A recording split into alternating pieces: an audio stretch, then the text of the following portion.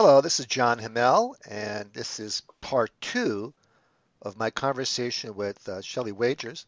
Shelley, welcome back to the podcast. We were talking previously about the criminal justice system response and the overall response to domestic violence, and we talked about the pros and cons of our current policy.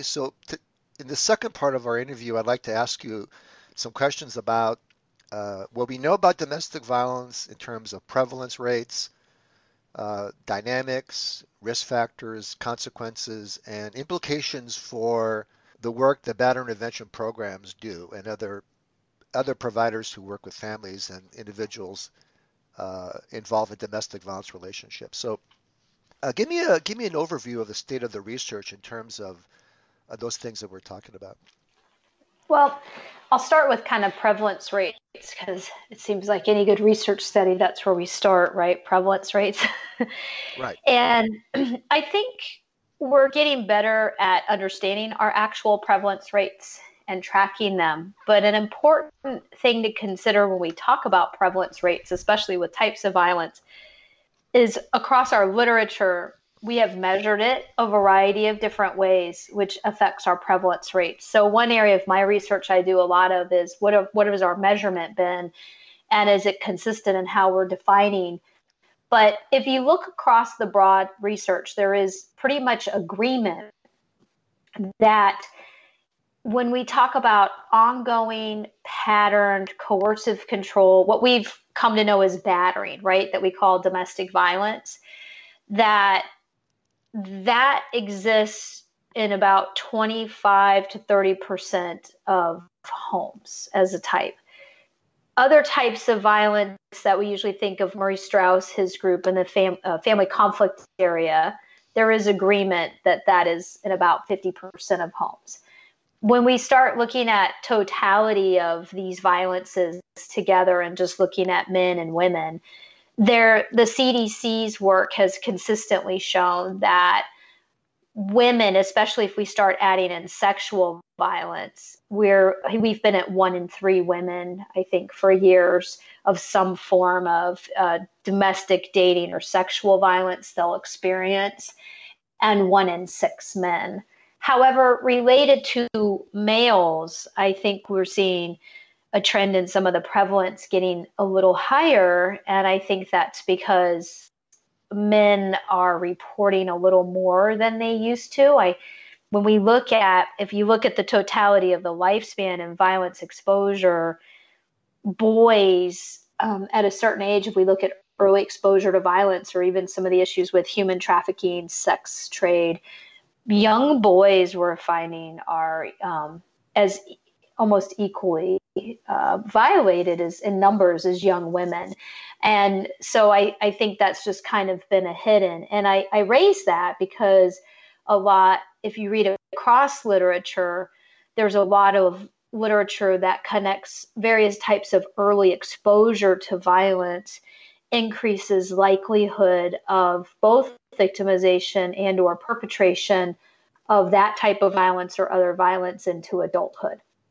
Right. So you made a good point, Shelley. I'm glad you made it about how we measure prevalence rates really matters. So, for example, um, if you look at criminal justice system data of just crime, and you look at crime surveys just generally, where people are also asked about domestic violence within the context of criminal activity, then the rates of violence seem to be much higher against women than men. Right. But these conflict surveys that ask about how people resolve conflicts find much more equal rates across gender. The National Intimate Partner in Sexual Violence Survey, also known as NISVIS, finds that if you measure rates of physical abuse, then the rates are equal across gender. If you measure rates of psychological abuse, again, the rates are pretty equal across gender. But of course, if you look at sexual violence and stalking, then the rates are skewed with much more female victimization. So interestingly, some of the males' rights organizations, had a real problem with the first reports of NISVIS that lumped all these different what we call broadly domestic violence, finding much higher levels of female victimization. They said, well, why don't you report on just psychological and physical abuse where the rates are very much equal across genders. So different interest group will want to report or fixate on a particular part of these surveys, and so it can be very misleading which ones you're looking at, because yes, if you're adding up all the different types of domestic violence, including sexual violence, women are, and in particular the levels of injuries, that women are much more disproportionately affected. But if you focus on just rates of violence or even psychological abuse, then they're very similar. Right, and you brought up injuries because I was going to say there used to be disagreement among symmetry and asymmetry, but on this next point, but there is agreement now across researchers in the literature that in general, women tend to experience higher rates of severe violence and severe injury. And some people would argue, and this isn't a gender debate, that that's because of men are larger, so they're going to be more inclined. Right. But interesting on measurement as a quick side note, John, because I have some recent studies and I wasn't able to use the whole scale, but I just pulled data where now I can, where I'm calling into question even the conflict tactic scale when we think about gender and how we measure these acts, because I was looking at the individual items, and then we use all these small variations.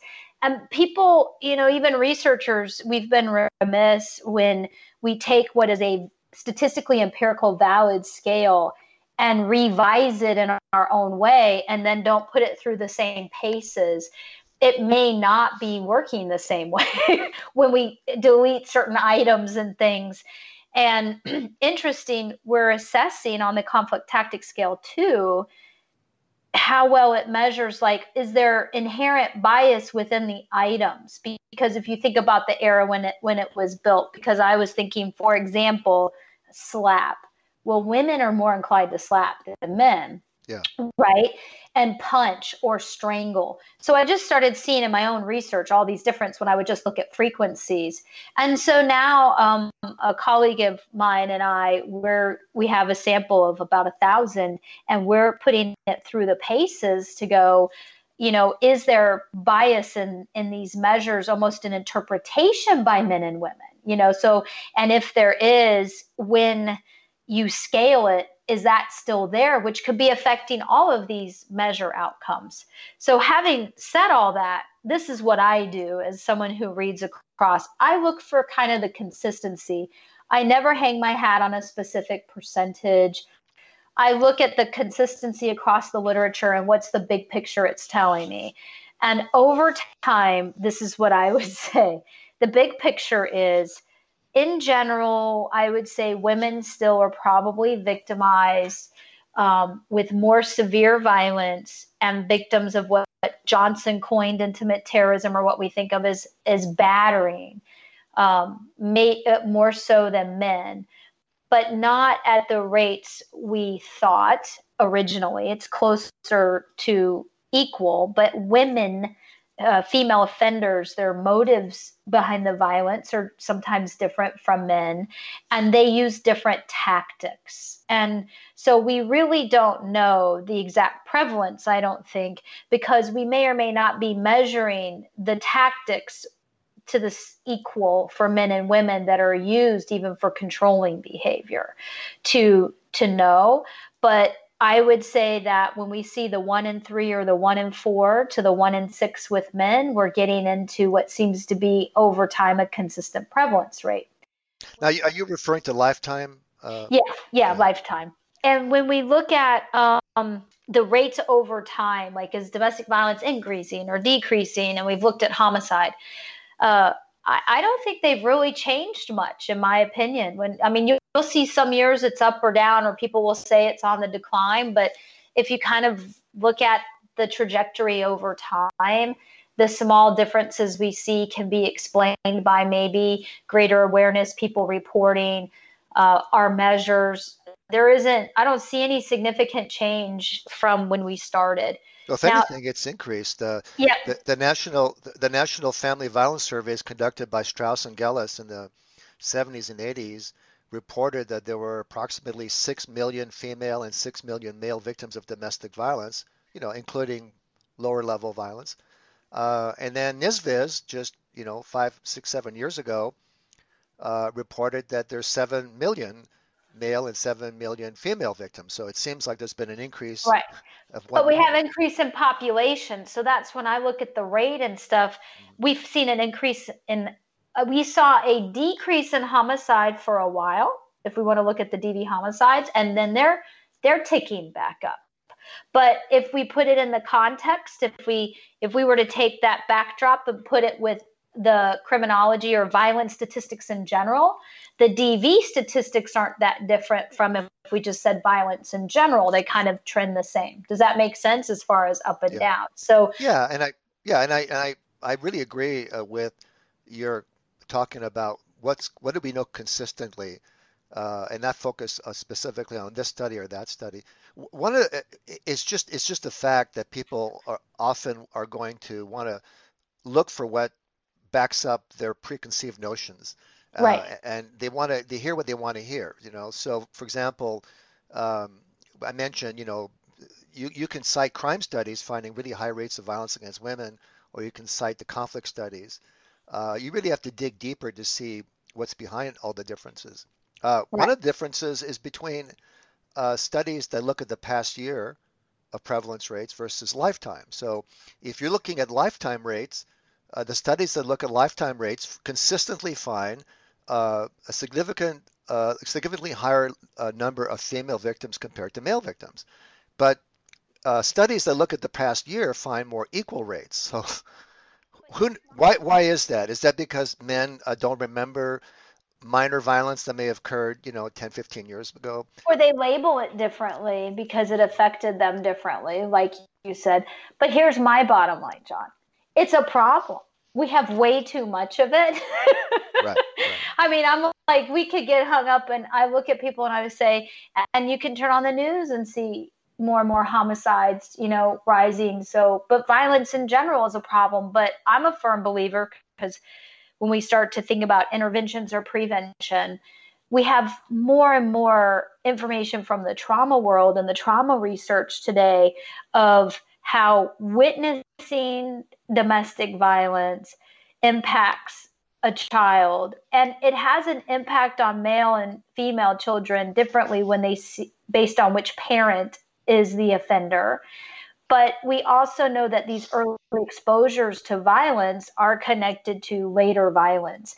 And so when we start thinking of implications, we also know drug and alcohol use lots of times is self-medication to early exposures to violence or experiencing violence. And so when I start to think about, well, how do we start preventing or treating, is we have to start putting domestic violence can't just be domestic violence. It has to be part of the larger holistic picture of individuals' lives and experiences. And I think that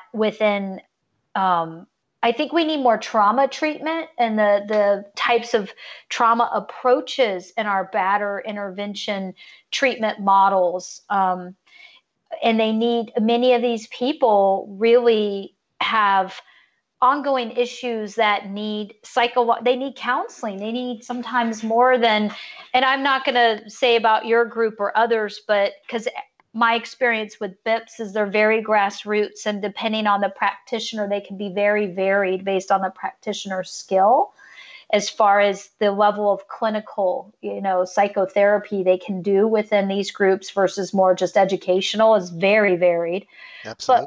but we know when you start looking at the backgrounds of many of these individuals, when you do assessments, they need more than psychoeducational. They need counseling. They need treatment, like how we would think of traditional, psychological treatment in many cases, because we see these connections as the underlying causes.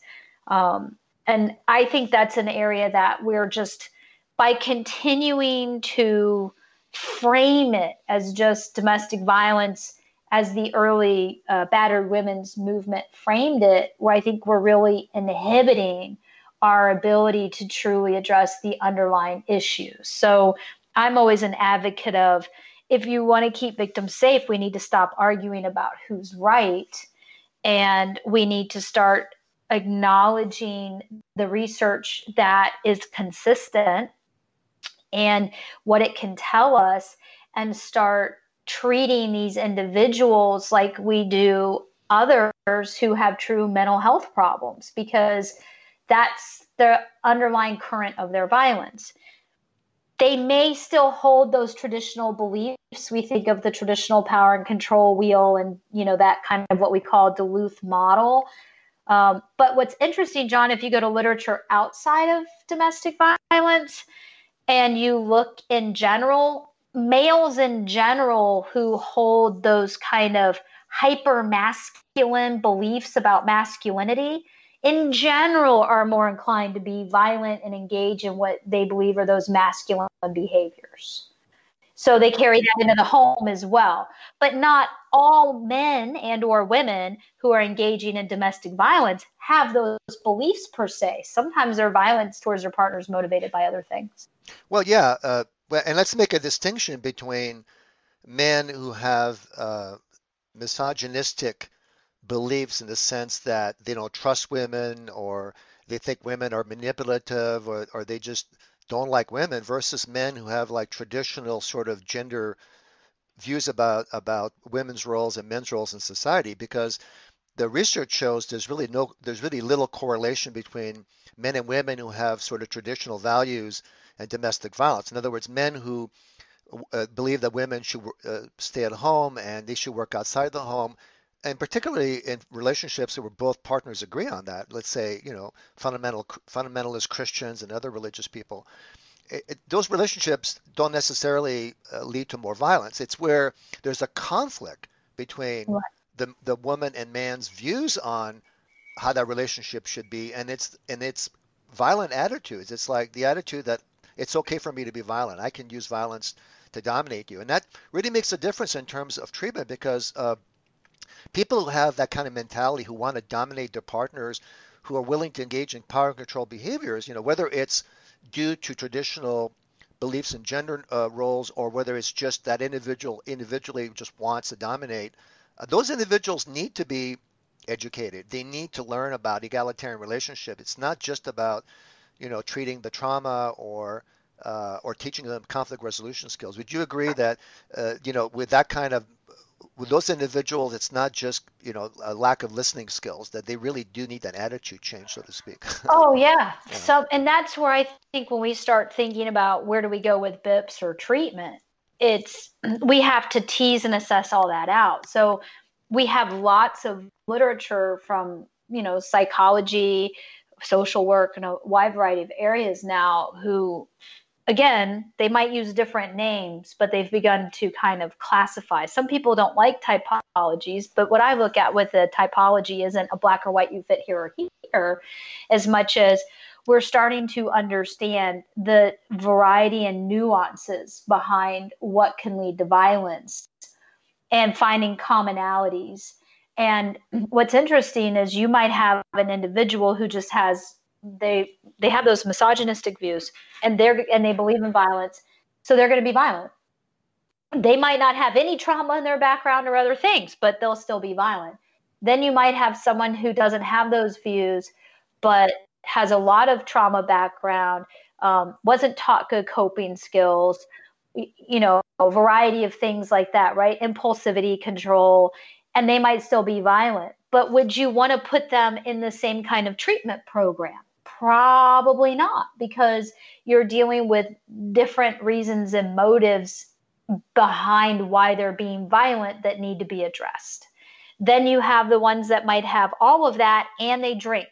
Well, if you can't get them sober, you can't even begin to address these other things, right? So, and what we've done with BIPs is we've put all those together. We've just it's like as if it's all the same thing, because we've grouped them by the outcome, which is I hit my partner, not by the underlying root causes. What's interesting in my field when we when you look at restorative justice as an example, restorative justice talks about being responsible, not just punished or accountable, but actually owning what you've done. And people don't understand that that's very different from punishment.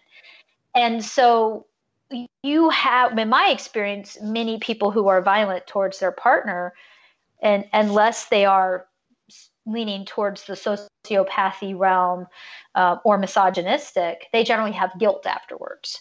Well, if they have these underlying issues within their personality about self-esteem and other things that could be driving some of the violence, then they're violent and they're guilty. Now they feel even worse about themselves. You start in like a cyclical ball of how do they get out of that, because that might lead to some of the violence as well.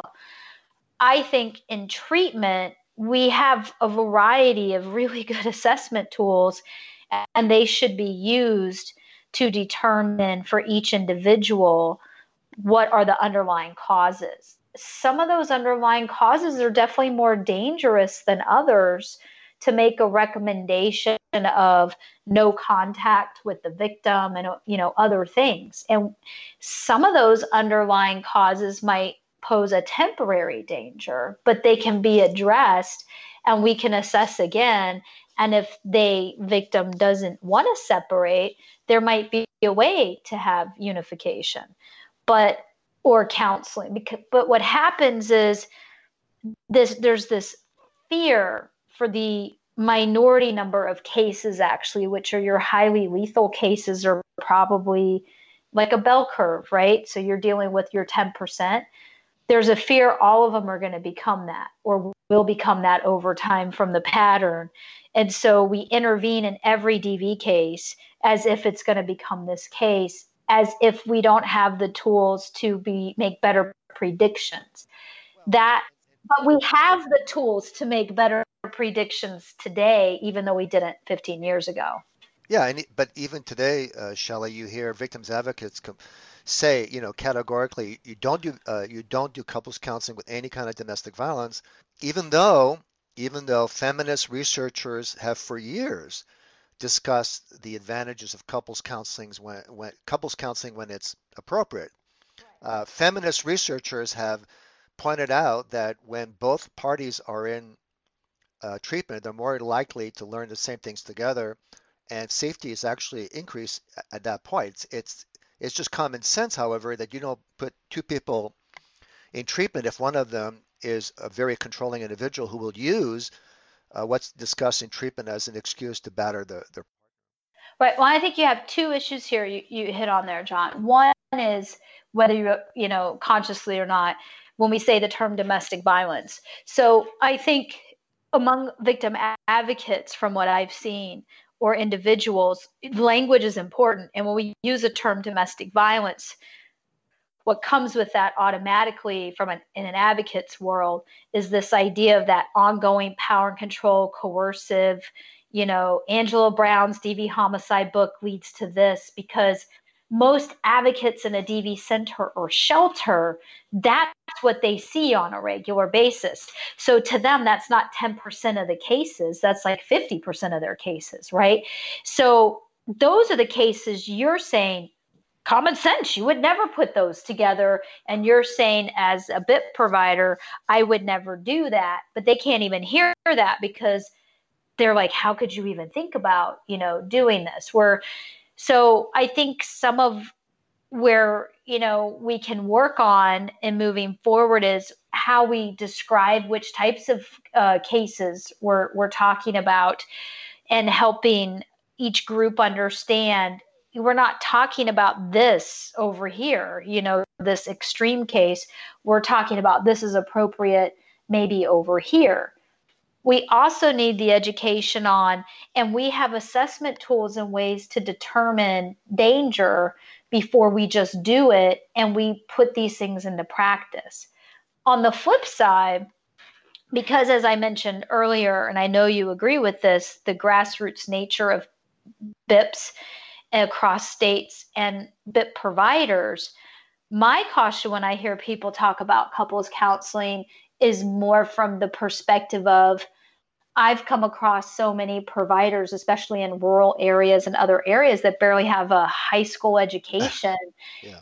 And and I think sometimes that's the advocate's worry too. I'm kind of like, I agree with you, John. I think in some cases, couples counseling works, but my fear is how many really of our BIP providers are at the level you're at. I think there's some out there, maybe many that will listen to this podcast, but how many are out there that I think even you and I would agree it'd be scary if we started telling them it's okay because they're not using these different assessment tools and they could inadvertently do it with inappropriate people.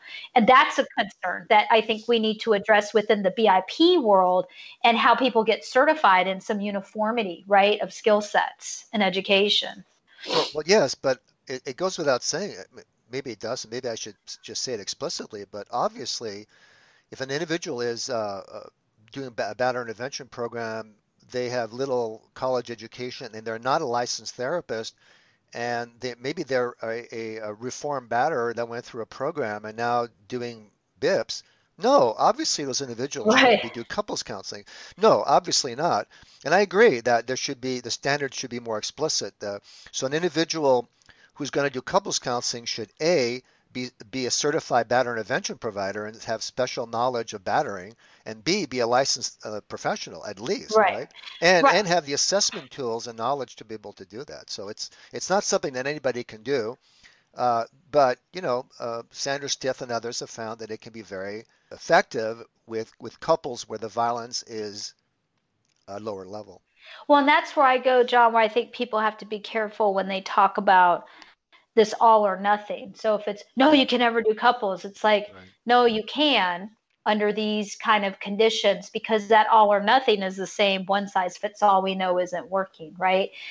It's a very dynamic, nuanced phenomenon, domestic violence, and because it's human beings, right? So we need to be able to have discretion even in our approaches with treatment, not just a this fits and works for everybody. And I think people have lost sight of, back when BIPs first started in Duluth in the 90s, we had nothing else. We had very limited knowledge.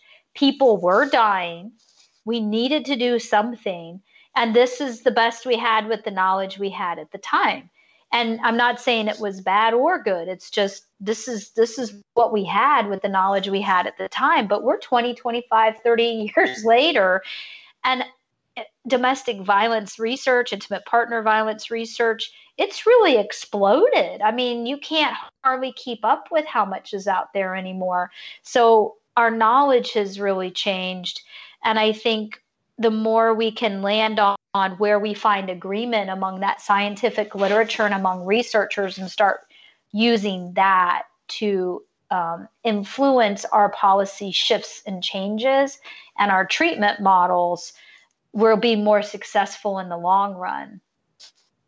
What I see with advocates here, for example, because our state is run by the Florida Coalition Against Domestic Violence, every DV center here, they have to go through what FCDAV says is their training, and they are on a 20-year-old model. So unless we get to that, you're not going to be able. But then when I meet the individual advocates, they're all about help me learn more. I want to see more because they know there's holes, right? They're still advocating, but they're hungry for new and different information they're not getting through their training because it's so outdated. Well, Shelley, what would you recommend as far as more promising approaches to battery intervention? We mentioned couples counseling, but that's not for everybody, obviously. In terms of just innovative or promising approaches to battery intervention, based on the research you've done, what would you recommend? Well, I think as long as batter intervention is primarily still going to be used, which I think it is in most areas because of the courts, right? I really think we need an increase in batter intervention in more uniformity, and what we're saying is a minimal. And John, I really think you all should be at a highly skilled level, and we need to start to understand and value the difficulty it is to run batter intervention programs and treat batters. and it requires more education and clinical training, and we need to bring those standards up. I did a study in Virginia, and that's clearly in the literature too. We need, I mean, at a minimum, you should have a bachelor's degree, more preferably a master's where there's been some type of clinical training and background. I also think motivational interviewing, the more providers learn how to do that, take that on, is helpful. And a more complete packet of intake that can assess the variety of things and then make a plan for the person and show where your BIP fits in a larger plan. In other words, help show them they might need other areas addressed in their life too, not just showing up at this BIP program every week if they truly want to see a change. Because you could tell me if I'm crazy, but I think many batters that come into the programs in their heart want to change. Not all, but I think many do. But another thing we haven't talked about that I think is helpful for BIP providers is readiness for change, the research on readiness for change and readiness for change scales to have a better idea of appropriateness. So Right. I know many BIP providers, they'll do the assessment and they'll send back to the court people who are not appropriate for their group out of recognition that certain individuals who aren't appropriate could derail the whole group and affect everybody and have negative outcomes for everybody.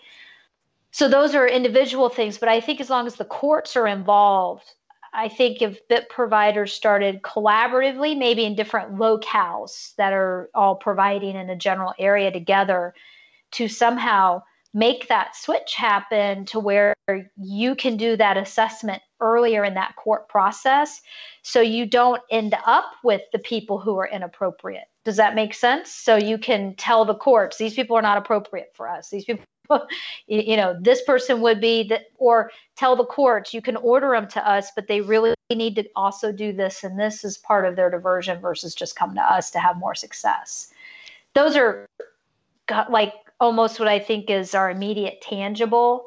But I would love to see too, like what you're doing with your group, BIP providers getting together that are highly skilled and educated to start to create some of what they think should be their own standards and start to get that passed more uniformly within at least state by state and then across states. So we have, and those being based on what the literature says is important. And the structure of BIPs meeting more of what's, kind of the literature is showing as more successful, which sometimes will involve you being part of that coordinated response if it's someone who's been arrested. But I know you also get individuals who haven't been arrested that come to you sometimes that just want help. Right. Right. Well, easier said than done. I know. None of this is easy to do, right? I've been trying for 27 years to work with the local victims advocates and law enforcement together with mixed success. Thank you for the kind words regarding the Association of Domestic Violence Intervention Programs. We now have about 220 members throughout the world, and we do share resources, information, and we're having our conference in this summer for the first time in San Diego. Let me ask you, Shelley, as kind of a final question regarding your own sort of theory about domestic violence intervention, in particular, your views on internal power. How does that fit into our current knowledge of domestic violence and how interventions could be more effective? Yeah, thank you for asking, John. So I started working on my theory, I think, over the last 20 years from what I've just saw by being in the field and then learned in research. And it started from this idea of how we have traditionally viewed power. And I looked at, the symmetry debate was hot when I was in grad school, and I was trying to reconcile it. And what I found was whether you were talking to psychologists, feminists, Murray Strauss's camp, right, the conflict theorists, everybody talked about power being fundamental. So I started researching power. And when I started researching power, we typically look at power as something external to ourselves. But what I also started to look at is we have this mantra, it's about power and control. But when I would ask people, what does that mean? No one can really define it, right? And I was really perplexed because you're looking at this power and control wheel, basically, that says, here's all the things that give this person power over you that they're using against you, but their motive for using it is power. And that just didn't make sense to me. It was, well, if this person has all this power, how is power their motive? But that's how it sounds. Very good point. And so I started doing more research and found, the battered women's movement as kind of a feminist movement would be grounded out of sociology more than anything else. And in sociology, most of the power literature looks at power as in a dynamic, more than one person having a position over someone, the ability to exert control over someone. But within the domestic violence literature, we never really separate power from control. Well, they're really separate concepts. Power is really more of a feeling or an emotion, and control are behaviors. And so I started to tease that apart. And then when I read the psych literature from clinicians that work with offenders, they talked about how powerless they felt. I'm like, well, this is interesting.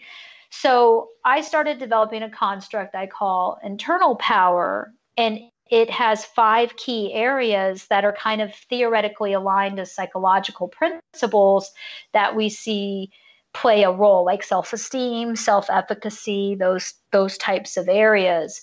And I've been working to measure it, to infuse it into what we've been doing, with the idea being, if someone is low in internal power, then they're more likely to get their identity and high self-esteem from their partners. So it can be really threatening if their partner leaves. But I'm looking at internal power as being either a mediator or a moderator in how they perceive a precipitating event that might lead to violence. So in other words, we were talking earlier, if I experience violence in my life, someone might do a subjective behavior that I feel is threatening, but no one else would see as threatening, right? Mm-hmm. But that's how I'm interpreting it. So I start looking at internal power being, if I'm walking around all the time because I was feeling shameful and humiliated and horrible about myself, right? Then I'm feeling probably very powerless. So I also attach to that. Do I also hold a belief, my internal power attaches, do I also hold a belief that I can control what happens to me? So people low in internal power would hold the belief that they can't control what happens to them. And that's where that blaming on the other. So it's that idea that I feel crappy when you talk to another man, let's say, right? So if I'm in a relationship with you or I see you talking to another woman and I start to feel jealous and really insecure, and those feelings start to overwhelm, and I'm fearful I'm going to lose you, right? Because this comes from that idea, why is there a higher risk when someone's leaving? So I'm fearful I'm going to lose you. I can't lose you because I have a really unhealthy attachment, right?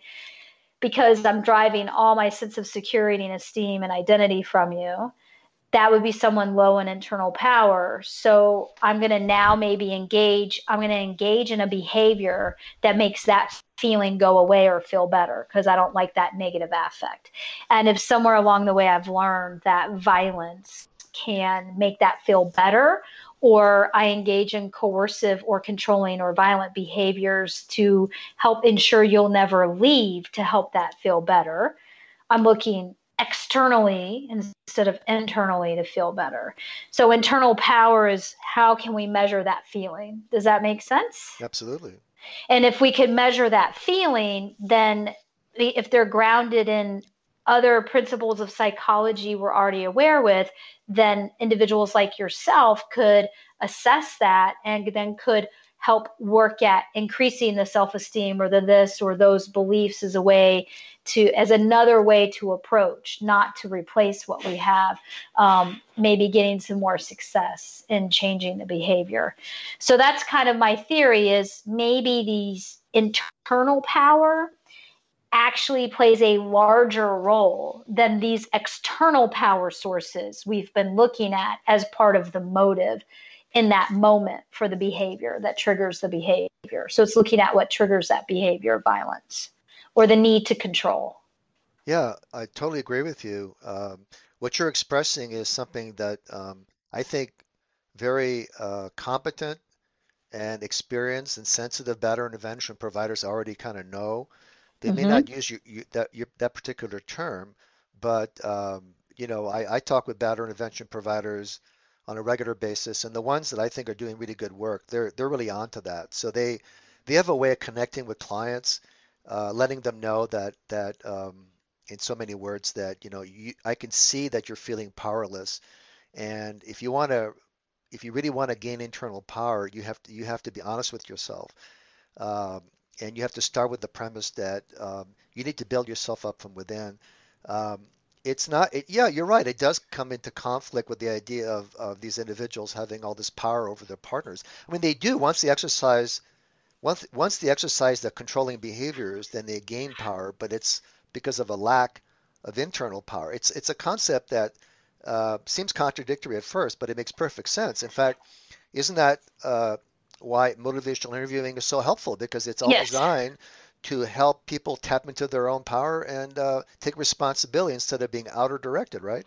Right. So I look at it as a way, if you try to approach when, like, if you think about implications in batter treatment, and when a provider is trying to help someone take that accountability for their behavior, but also understand what's driving it, it can be hard to introduce it in a way that doesn't make them defensive potentially, right? But most people want to understand. So it's like, kind of like, do you want to maybe have an understanding of what's driving that need to do that behavior, or why you're feeling that way? Because most are just, I'm so angry. Well, it's like, why is it making you angry, right? So it becomes a tool you can assess and talk about these different elements of it, that perhaps if we work on raising this up, my idea is, if this is connected to some of the need to we to engage. I think of bowling, right? Like, to engage in that so we can feel better in the moment.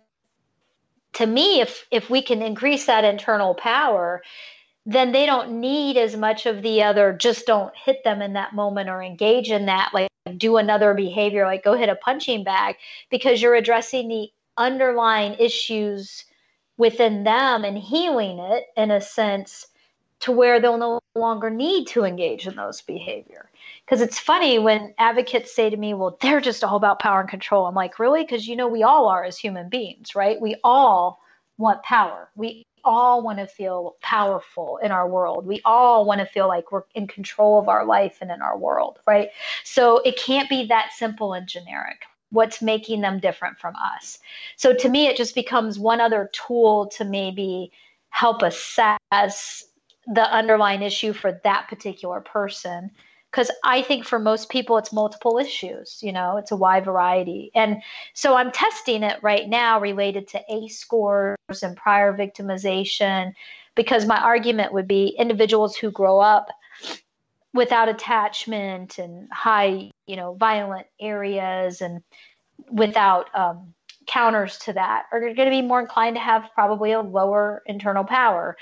And internal power can be consistent over life. It can change over time, but it could also vary based on circumstances. So, maybe if I just went through a really bad breakup, it could be down. I might be feeling bad about myself. I'm vulnerable, right? Until that comes back up. So some of it also came from the research that batters have a higher sense of interdependency on their partner than most people for their sense of self and identity. And that's a component of internal power, being, I have a sense I have value or a place, and I know who I am in this world without others having to tell me all the time, right? Like, I have that sense of connection. Well, I'm glad you brought up attachment because there is a body of research that has found that these batterers are likely to be anxiously attached or preoccupied in their Hmm. attachment style. In other words, they're they're poorly attached or insecurely attached. So my colleague Daniel Sonkin and I recently conducted some research on my own case files, and we found a correlation, as we predicted, between uh, insecure attachment, and specifically for men, it was the anxious attachment style, also known as preoccupied attachment, where the individual is clingy and dependent, like what you've been talking about. Hmm. Correlation between that and high scores on my psychological abuse measure, the controlling and abusive tactics questionnaire, specifically the items that have to do with possessiveness and jealousy. And as Yeah. we predicted, the men and women who were the most possessive and jealous, who scored the highest on that on that measure, were the ones that were anxiously attached to their partners. So it's a kind of another sort of line of research that supports what you're saying. Yeah, it does very much. And so my construct's trying to pull multiple ideas like that together. And I have found we're working on measure. It exists, it can be measured, but we're refining the measure right now. I've published in a couple of things. Um, and I just did a new data poll of a general population sample to refine the measure further and start to test the relationships. And I do think it has other implications too, but I see it as a general tool. Like when we made the self-esteem scale one day, it's just it's just another general tool that gives us more insight and understanding. But I do think that I mean, I just believe the more secure we feel in ourselves as a person, the less those exterior power things matter. The more secure we feel and have esteem, the better we can feel if our partner is leaving us, right? So when you have insecure attachment, preoccupation, these are individuals who are hyper vigilant. They're going to engage in these controlling behaviors, from my perspective, to prevent, because they have this outward view. So that's part of the internal power construct, is a belief I control my own world through my thoughts and actions, not by controlling others. That's another key piece to internal power. Yeah. And it's that idea. So if I want to make this anxiety go away about my partner leaving me because I'm scared all the time, because I feel so vulnerable, because I need them so much, learning that I can't make that go away by trying to control them and keep them from leaving. Yeah. I have to work on myself to make that go away. So that's what internal power is kind of grounded in, is let's shift it from getting them to stop these behaviors to help them understand that they're doing those behaviors potentially to control a fear, but they're doing it by trying to externally control their environment, which just creates more anxiety, when what they need to do is control their own internal environment. And when you do that, you have less anxiety. Yeah, well, so it doesn't mean that teaching people about power and control behaviors, whether it's the original Duluth wheel, which is a little bit limited since it's focusing on male behaviors, or whether it's a more, modern version of the wheel, but there's some value, of course, in helping clients identify those controlling tactics Mm-hmm. Yep. and monitoring them. But of course, the second part is you can't just leave it at that. You have to replace it with something real that people can fall back on, because when people are in a high conflict situation and they're feeling internally threatened, if they don't have some kind of go-to skills that they can use to deal with that situation, well, then they'll default to the anger and the control, right? Right. And so my theory on internal power is things like mindfulness, yoga, these like, I think my internal power in essence is trying to get at and measure that internal notion of us that mindfulness and those things work on. That, like you said, if you teach me how to monitor this behavior, it's like anytime I want to put on a good show, any of us can keep rein behavior in, right? But eventually the real behavior comes out, unless there's a real change within the person. that was driving that behavior, and I don't need to do that behavior anymore. It's kind of like if you deal with an alcoholic, or I know I used to smoke years ago, I could stop briefly, but then I would always start again until I changed something internally in me to no longer want or need the cigarette. You see what I mean? So it's kind of that any behavior we do, we can learn tricks to reduce it. But if we don't work on what's going on internally in us that's driving our need for that behavior, we'll never be able to get rid of it completely. And we'll always, like you said, that high conflict happens, and then I can't control that behavior in that moment, which is when we really want them to be able to control that behavior.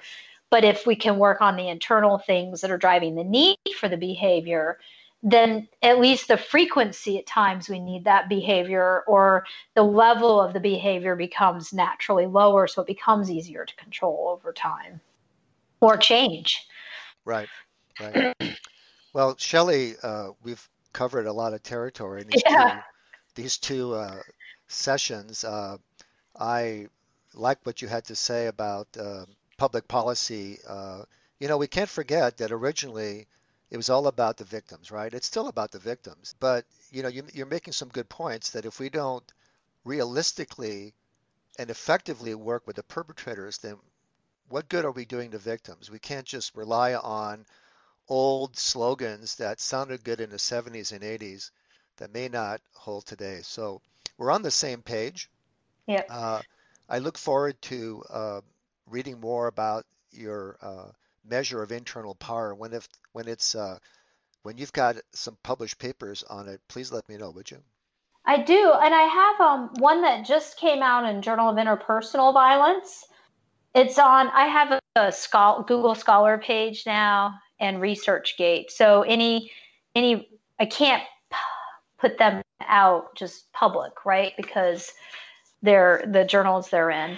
But Okay. I'm allowed so many of my own copies that if people request, I can send them. But the links are there at least for people if they have access to that journal. So that one just came out, and I have another one under review. And then now that we have this data over the course of the next few months, I'll be writing a couple more that I put out too.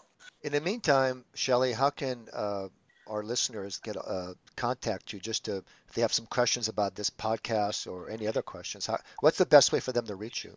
The best way would be through my university email, which is my name, swagers@usf.edu. Or again, they could, if they go online to like ResearchGate, I'm there. They can make requests through there, email me through there. But specific questions, the best way is through my university email. I'm in there regularly. swagers@usf.edu. Yes. Thanks, Shelley. Thank you, John.